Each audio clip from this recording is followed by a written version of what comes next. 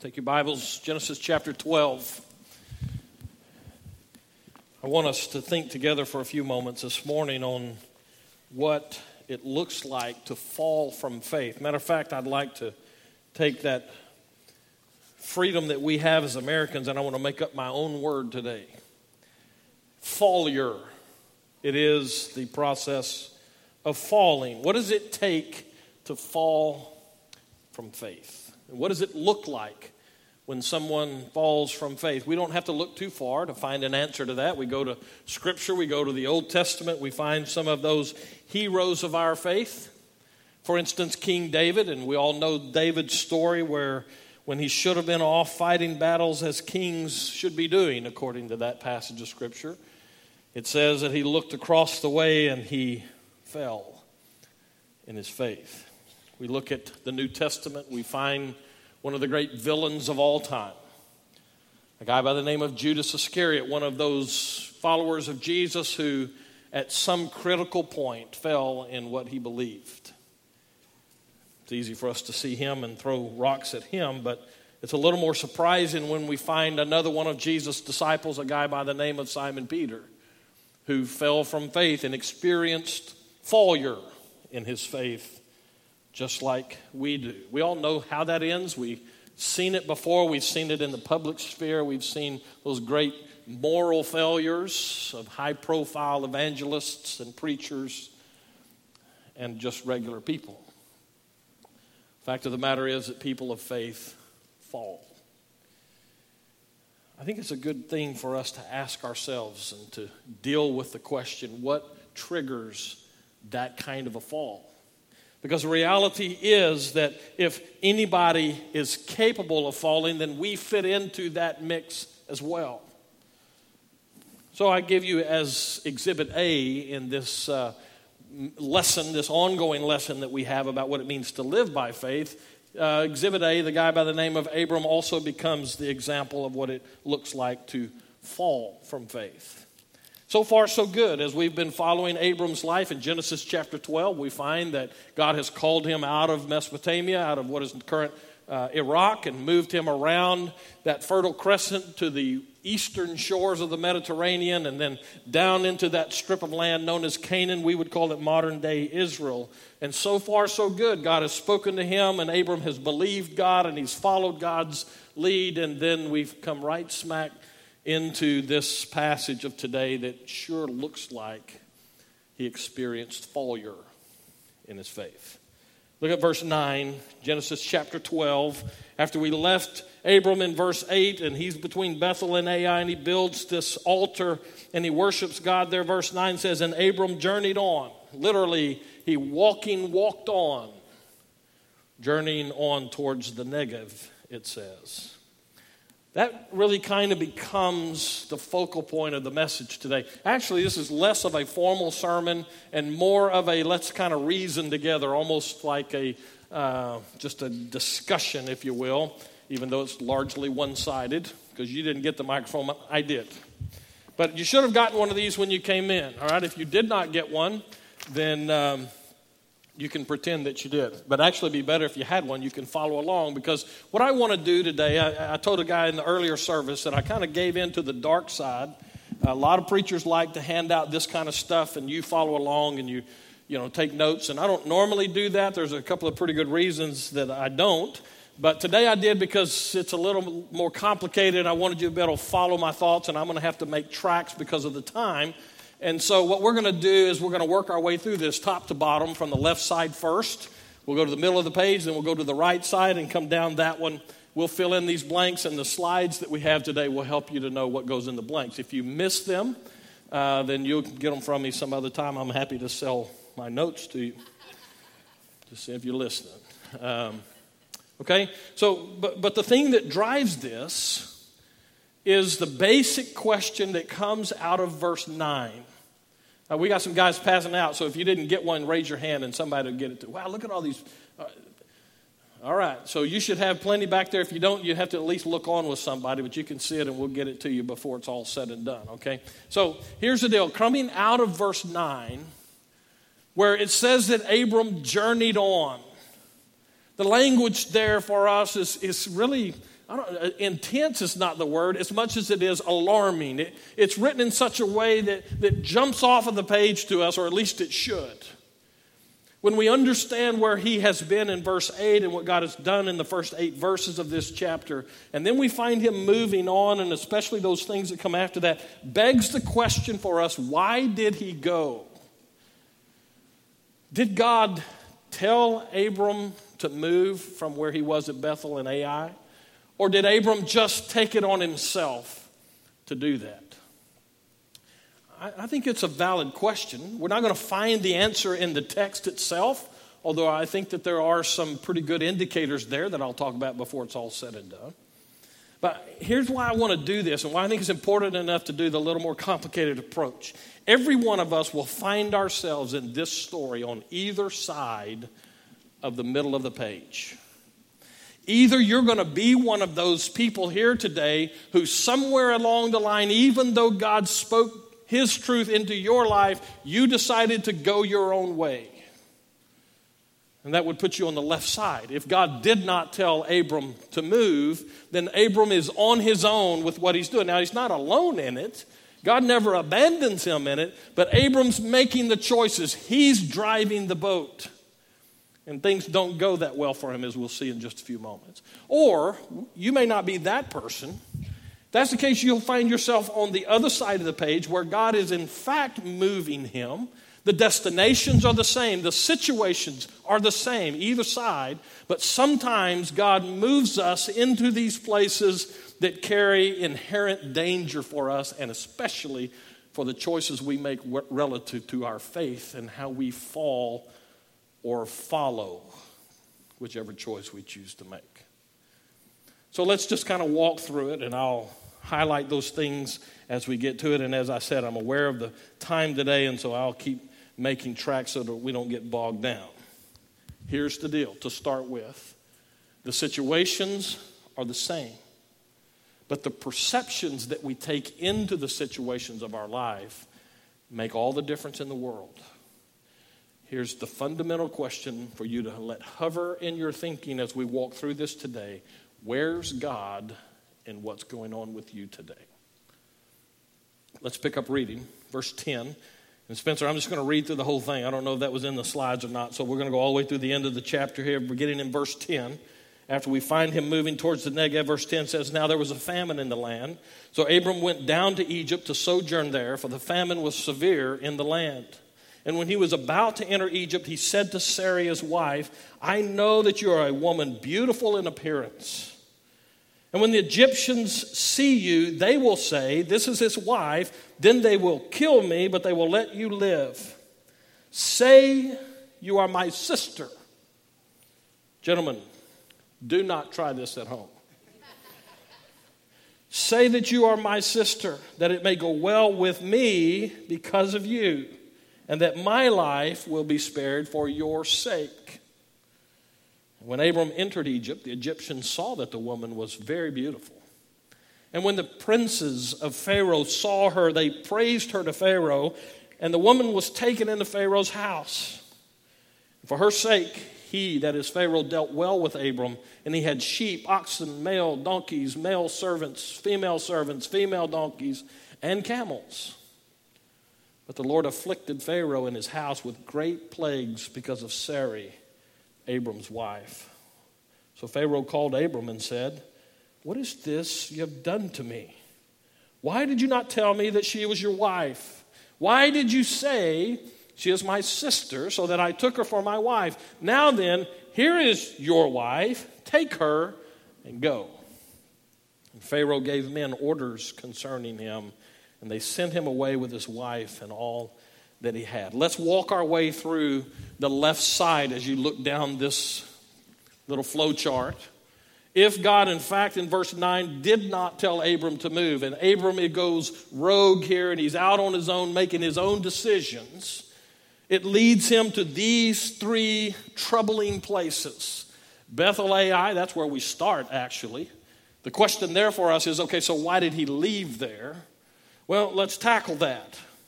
Why would he leave there? Come back to remembering exactly what has happened. He is now in that central part of Palestine, of Canaan, of Israel, of what some people call the Holy Land. He finds himself right smack in the middle of the place where God has said, this is what I'm going to give to your people, those who come after you. It's the hill country. If you want a good general point of reference about what that looks like in real life, go to the hill country of Texas, and it looks a lot like that. There's lots of water. Well, not lots of water, but there is at least some water there. Plenty of vegetation. That's the land that flows with milk and honey part that we find when we come to the Exodus and all of those things that we find in those passages of Scripture starting in the book of Exodus and on. That's where he is. But as we saw a couple of weeks ago as we looked at this, it's not all great for him right there because Abram has come in and he's built this place, this altar to Yahweh, smack dab in the middle of this roadway between Ai, which means the ruin. It's a place that had been occupied for a long period of time by then, and Bethel, which literally means the house of El, which is the Canaanite deity. In other words, it's a cultic worship center. So between this place called Ai and this worship place, Abram sets up camp in the middle. It's a dangerous place. The opposition that could be there and the threat factor that was there for him was significant for him. I believe that if he did not move because God told him to, then it's very likely that the reason he left is because of the threat that was his there. So let's follow this down from Bethel into that big box in the middle. What you have in that box is this enemy of our faith. It's the thing that if we give into it in our daily faith walk with God, we are likely to fall. I call it situational focus. It's that tendency that we have to take our eyes off of God and to move away from that promise that God has given us or the directive into our life, that clear, direct word from God into you. This is my plan for your life. Walk in this way. When we take our eyes off of that and we shift it down and we begin to focus in on the condition of the situation around us, our faith is likely to fall. For some reason, maybe it's because we like ourselves a lot. We see the threats that are around us, and by the way, that's the part that we find the opposition and threat directly under Bethel and Ai, that part of our life when we find ourselves out there on the front lines of spiritual warfare, we tend sometimes to move our eyes off of God and right down into the situation around us. Let me give you a point of reference to that. We had these truths from God. I'll never leave you or forsake you. We find in the New Testament we are more than conquerors through Jesus Christ our Lord. Right? You like those truths? Then why is it that we feel like when we go up against stuff in life, we retreat back sometime and think God's abandoned us somehow? Here's a point of reference for you. My mother was a public school teacher for a long time, measured in decades, if I remember right. And somewhere in the time frame of her being a public school teacher, it came to my awareness that there was pressure from the public sphere on public teachers about their faith and living their faith out. Now, here's something you need to know about my mom. Okay, now she was a pastor's wife for a long time, and she was a great pastor's wife, probably second best ever.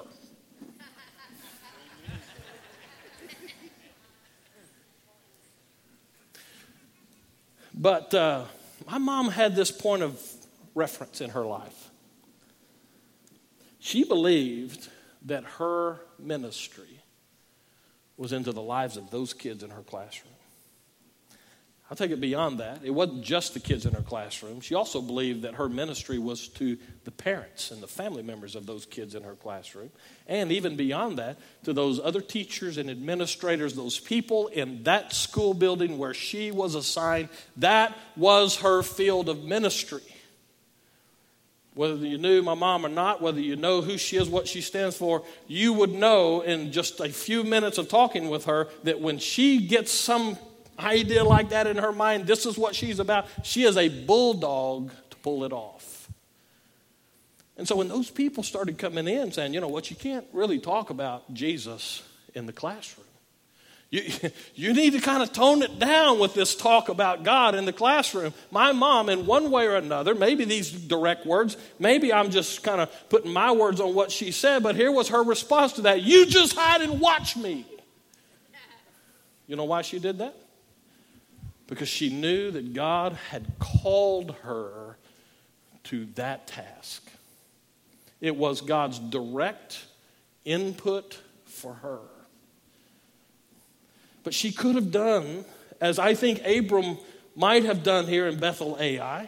She could have looked at the landscape of her life and said, yeah, you know, I don't know, it's too dangerous for me to be a visible, verbal witness for God. A lot of people fall in their faith when they get their situation focus so focused in on the danger that's around them that they just check it in. And even though we hear the voice of God and we know his input, somehow it pales in influence compared to the situation and the threat around us. I look at all of our teenagers. You go from here, some of you, into an environment and a school system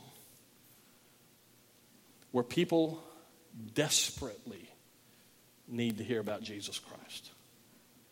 And you could look at that as a kid. Take it off of our teenagers and let's put it on you as an adult. You go into a workplace that is full of people who live in a secular society where God has no real place. And they desperately need to hear the words of life. And if you, and of course I could spend some time here walking through those passages where we know that we are his witnesses. That is God's specific input into our lives. And so we could look at that and get so focused on, well, it's dangerous. I might lose my job. They might laugh at me. I might not be popular anymore, or might not ever be popular if you're not already. And our faith falls. We experience failure because we look at the situation more than we listen to the voice of God. Bethel Ai represents that, I think. So Abram, if in fact God did not tell him to move, and we followed that line of thought, he decides to leave there. And he goes to a place that surely must be less dangerous because there will be less people there. Verse 9 says he journeyed on, still going toward the Negev. Now you got to get this, okay, because the Negev is, if you can imagine a place that gets a half an inch of rain every 4 million years, that's approaching what this place looks like. If you have a Bible that has maps in the back, you can go look at this. It's around Beersheba. If you go right in the center of Canaan and Israel, modern Old Testament Israel, New Testament Israel, where Jerusalem is, you drop straight south. You get out of that hill country that has a little more rain and water and that kind of stuff, and you get into this desert environment, and it's called the Negev. It's on the way to Egypt and to the Sinai Peninsula and places where there's just not a whole lot of rain. Now, why? Think about that for a second. Why would Abram leave the plush places of central Israel, Canaan in that time? Why would he leave there and go out to the place that is a hostile environment? And the answer might be that's what he was used to. That's what it looks like in Iraq. If you haven't seen those pictures, go look at those on YouTube or somewhere else. Abram is used to being in a place, not a whole lot of vegetation. Well, sure, up and down the Euphrates and Tigris River, there were places where they had learned to farm off of that. But just outside of that, it was desolate country. That's what the Negev is. Why would he go there? Maybe he had the same problem we have. The problem that we have tends to be, it may not be best, but I'm familiar with it. And so God can say to us, you know what? I have this in mind for you. I have plans to grow you and to prosper you. Yeah, I get that, but I don't really know what that looks like over there, so I'll just take my mediocre life and be satisfied with it. That may be what's going on here. A little bit of conjecture tied to that, but we do know this. Abram left Bethel Ai and he went to the desert, which set him up for verse 10. As if living in the desert is not bad enough. Remember, I grew up in West Texas. One of the towns near Odessa is a town called No Trees. That tell you anything about where I grew up? I know what it's like to live in the desert. I like it better with trees. I don't understand why he wouldn't. But he left and he goes into the desert, and verse 10 says, and while he's in the desert, a famine. You know what's worse than living in the desert? It's living in the desert and there's no food. Now there's a famine in the land. This represents the survival focus for us, I think. This is that middle box underneath situational focus. Sometimes we get so focused in on survival and attempted survival, as I like to say, that the voice of God seems very distant to us. I have to tell you, I got to give him some space here. Who can blame him, really? If I'm head of a family unit, and we're in a place that didn't have a whole lot of food in the first place and a famine hits, I get this part of him that says I got to move on from here. I'll get to that in just a second. But let's make sure that we wear this really well. Abram is in a place, whether if it's own doing or not, we don't know. But if he moved on his own, he finds himself in a dry spot with no food. And it becomes a matter of survival for him, and his focus turns to the situation. And so he goes the next step from there, and that is he goes in verse 11 now when he was, last part of verse 10. So Abram went down to Egypt. Now, let's make sure that we get the flow here. Abram has been in a place, central Canaan, that God has said to him, I'm going to give this to you, to your descendants. For some reason, he leaves that. He goes into the desert. Life gets hard in the desert. There's a good spiritual truth there. Life is always hard in the desert. And many of us are living here today, and we walked in here, and we've been living in the desert, spiritual desert of our lives for some of us many years. Life's hard in the desert. So Abram, in those circumstances, instead of turning to go back north, remember what's north from him? The Jordan River, the Sea of what later comes to be called the Sea of Galilee. There's life up there, and there's the promise of God up there. But Abram says, nope, let's go where everybody else is going in hard times. Let's go to Egypt.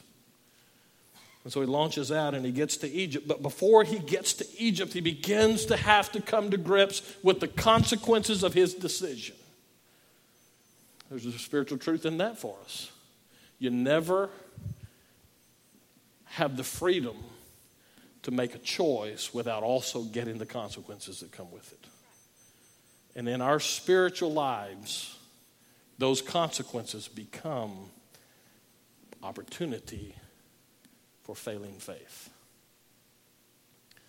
So he gets down there, he's about to go in, and he pulls his wife aside and says, you know that we're really kind of like half brothers and sisters, right?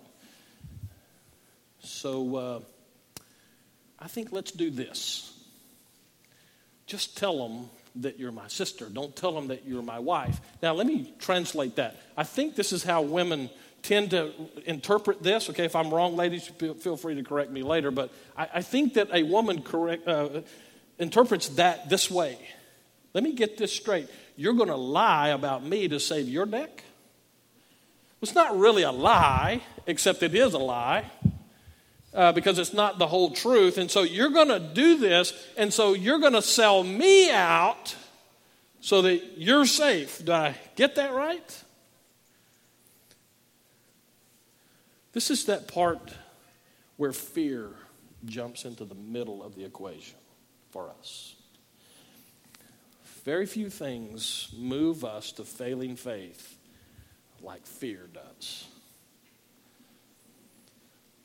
wanted to use an example here of a situation Teresa and I had years ago, right after we got married. As a matter of fact, I was doing a lot of running in those days and went to another town to run a road race. And while we were in this motel room in the middle of the night, some guy, apparently he had been enjoying adult beverages for some time, came and started trying to get into our hotel room. When his key didn't work, he started beating on the door and trying to, force his way in.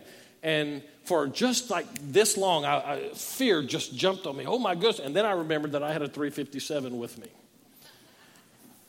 And suddenly I wasn't afraid anymore. Let me just say to those of us who have 357s or better, there are situations in life that a gun won't fix. And you can find yourself in situations where fear grips you and chokes the faith right out of you. Not many months before we moved here, I had a situation kind of like that. I had a medical condition that I had been largely ignoring longer than it should have been ignored. And when I told my wife about it, she almost killed me. And then we rushed to the hospital. You know, when you go to an emergency room, if the attending physician sees you in anything less than 4 hours, you must not be too well.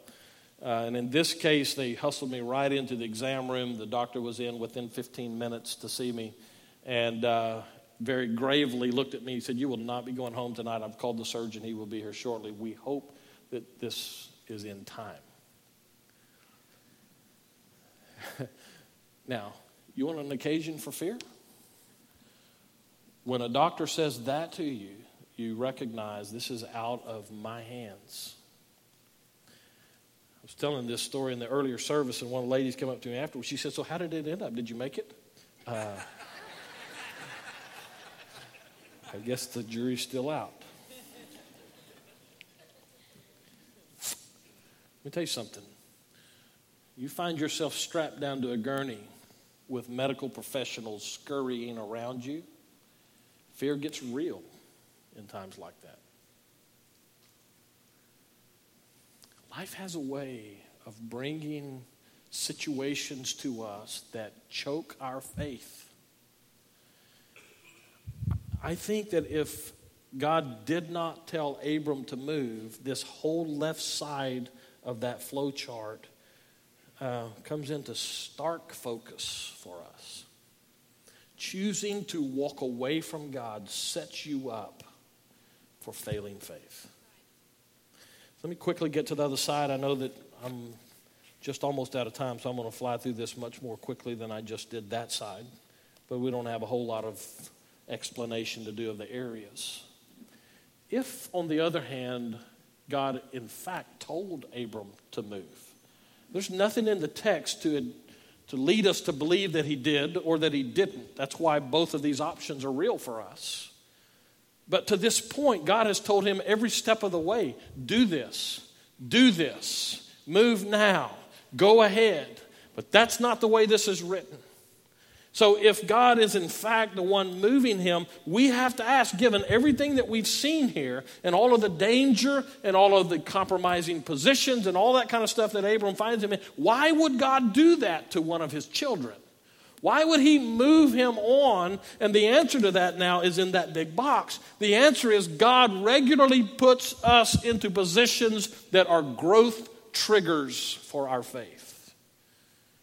I've said it before, I'll say it again. God is much more interested in your growth than he is in your comfort. And so it's totally within the character of God to have said to Abram, okay, I want you to leave this place where it's nice, comfortable. Yeah, I know that there's the threat there. There's that opportunity for opposition. But I want you to leave this place. Okay, by the way, that AI Bethel part of it, underneath that, that's the sovereignty of God test. When you live in the middle of the threat of life, is God really God in your life? Is he really all-powerful in your life? That's a growth opportunity for you when you come up against those threats. That's not enough. God doesn't just say, leave there. We'll go to a safer place. He takes him to a more dangerous place. It's a different kind of danger. He moves him out there into the middle of the desert and takes away the food.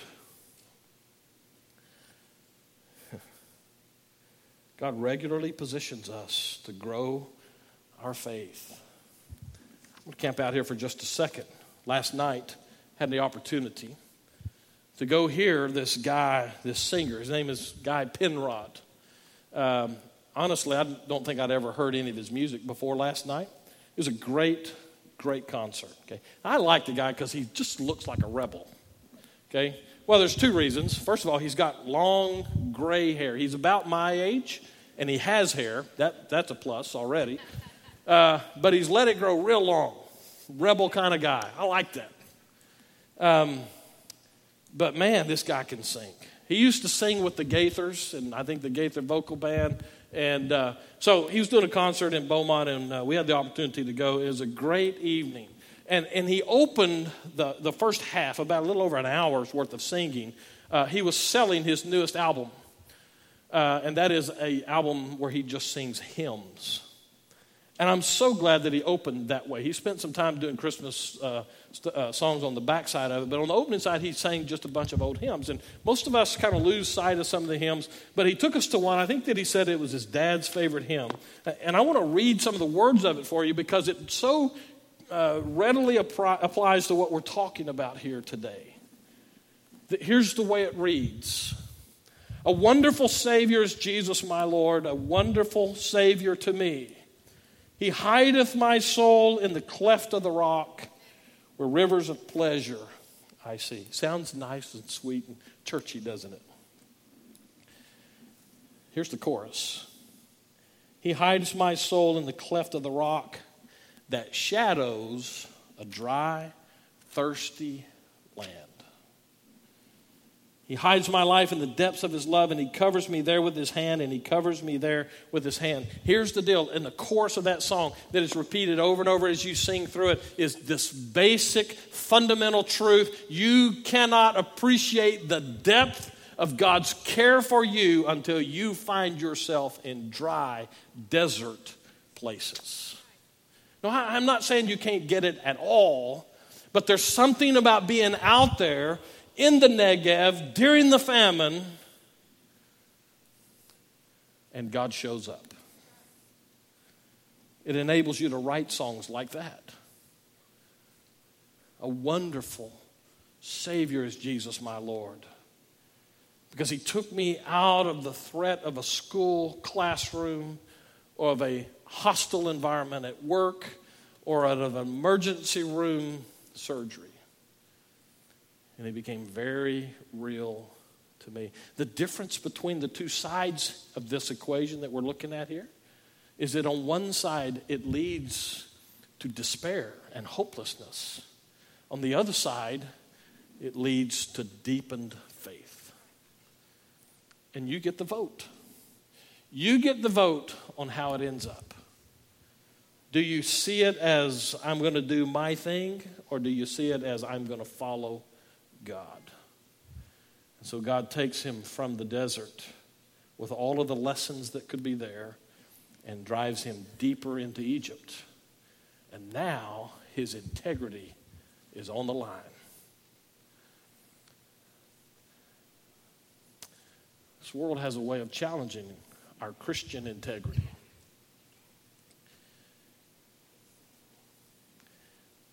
I'm out of time, so I want to finish this way. All of those opportunities in that middle line point to one truth. I love this because in this crowd we have people on both sides of this piece of paper. Some here running from God and some here walking with God. But the reality is only God has the ability to take wherever you are and bring you to the point of blessing. That's just grace.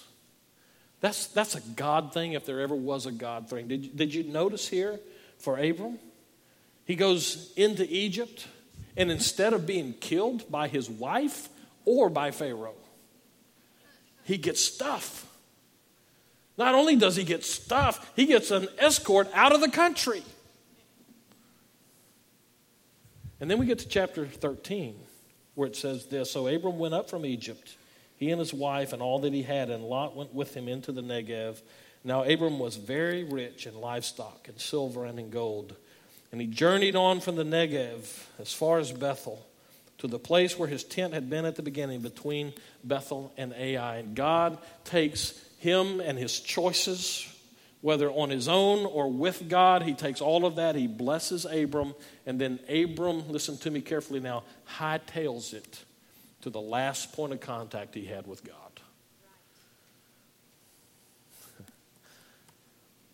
You can go home. If you're here today and you've been on that wandering away from God on the left side of this, you can go home. And I would encourage you to find that place in your own history with God when God was very real to you. And if he doesn't seem so real today and you find yourself in falling faith today, go home with God.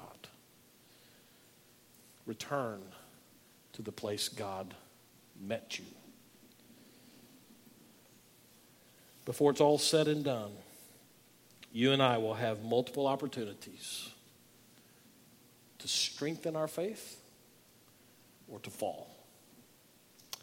Chances are good every one of us is at a crossroads right now where we're making the choice, will we follow God or not?